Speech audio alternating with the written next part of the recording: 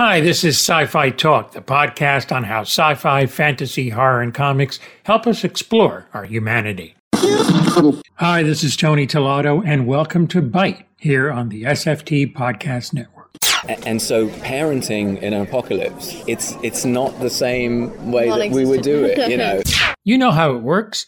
Interviews are usually 2 to 4 minutes long, but sometimes they can be a little longer. Tony, when you live long enough, all kinds of strange things happen.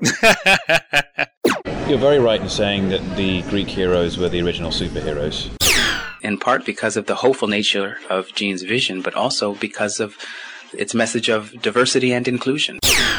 Byte has the red carpet from South Korea with those Guardians of the Galaxy, now with their Volume 3. Here's Star-Lord Chris Pratt.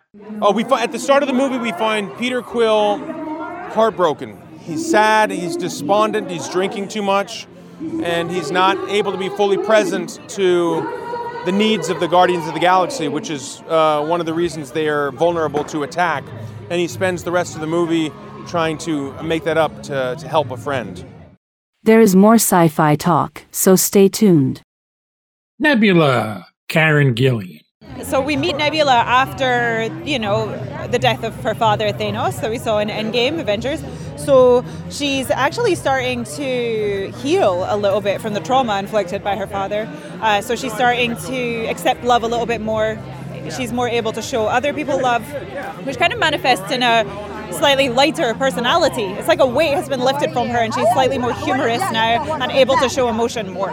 Pom Klementieff, a.k.a. Mantis. I mean, she spent some time with the Guardians of the Galaxy, and they really have a family dynamic. So it's like how you find them at the start of the movie. And you saw that in the holiday special, there was the big reveal that Mantis and Peter Quill are siblings.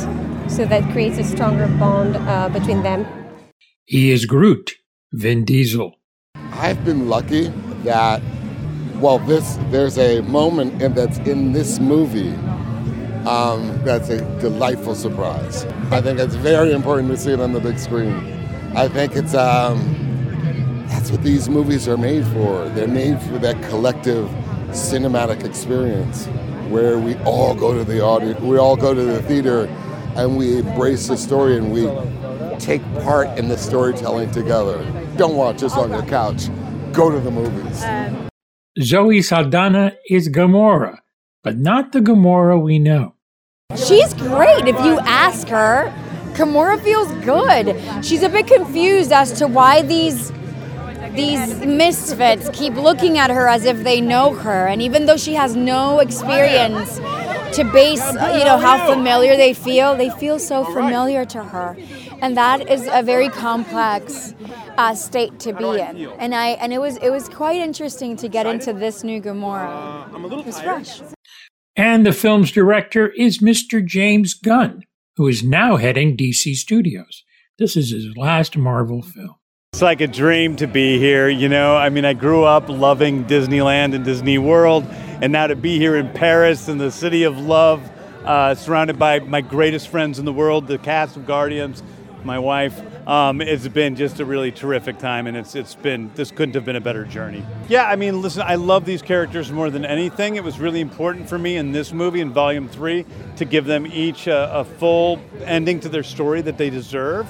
And Rocket in particular, a lot of the story revolves around him, and that's the character I see as me more than any of the others. So, I think I was an angry kid that grew up, a punk rock kid from Missouri that kind of used my anger to push everybody away from me and, used my humor to push everybody away from me. And little by little, as I've gotten older, I've learned that, you can let people in, you can trust other people sometimes, you can be vulnerable, you can express fear, express sadness, and those things are okay. And I think that's the journey, Rocket has been on over these 3 movies.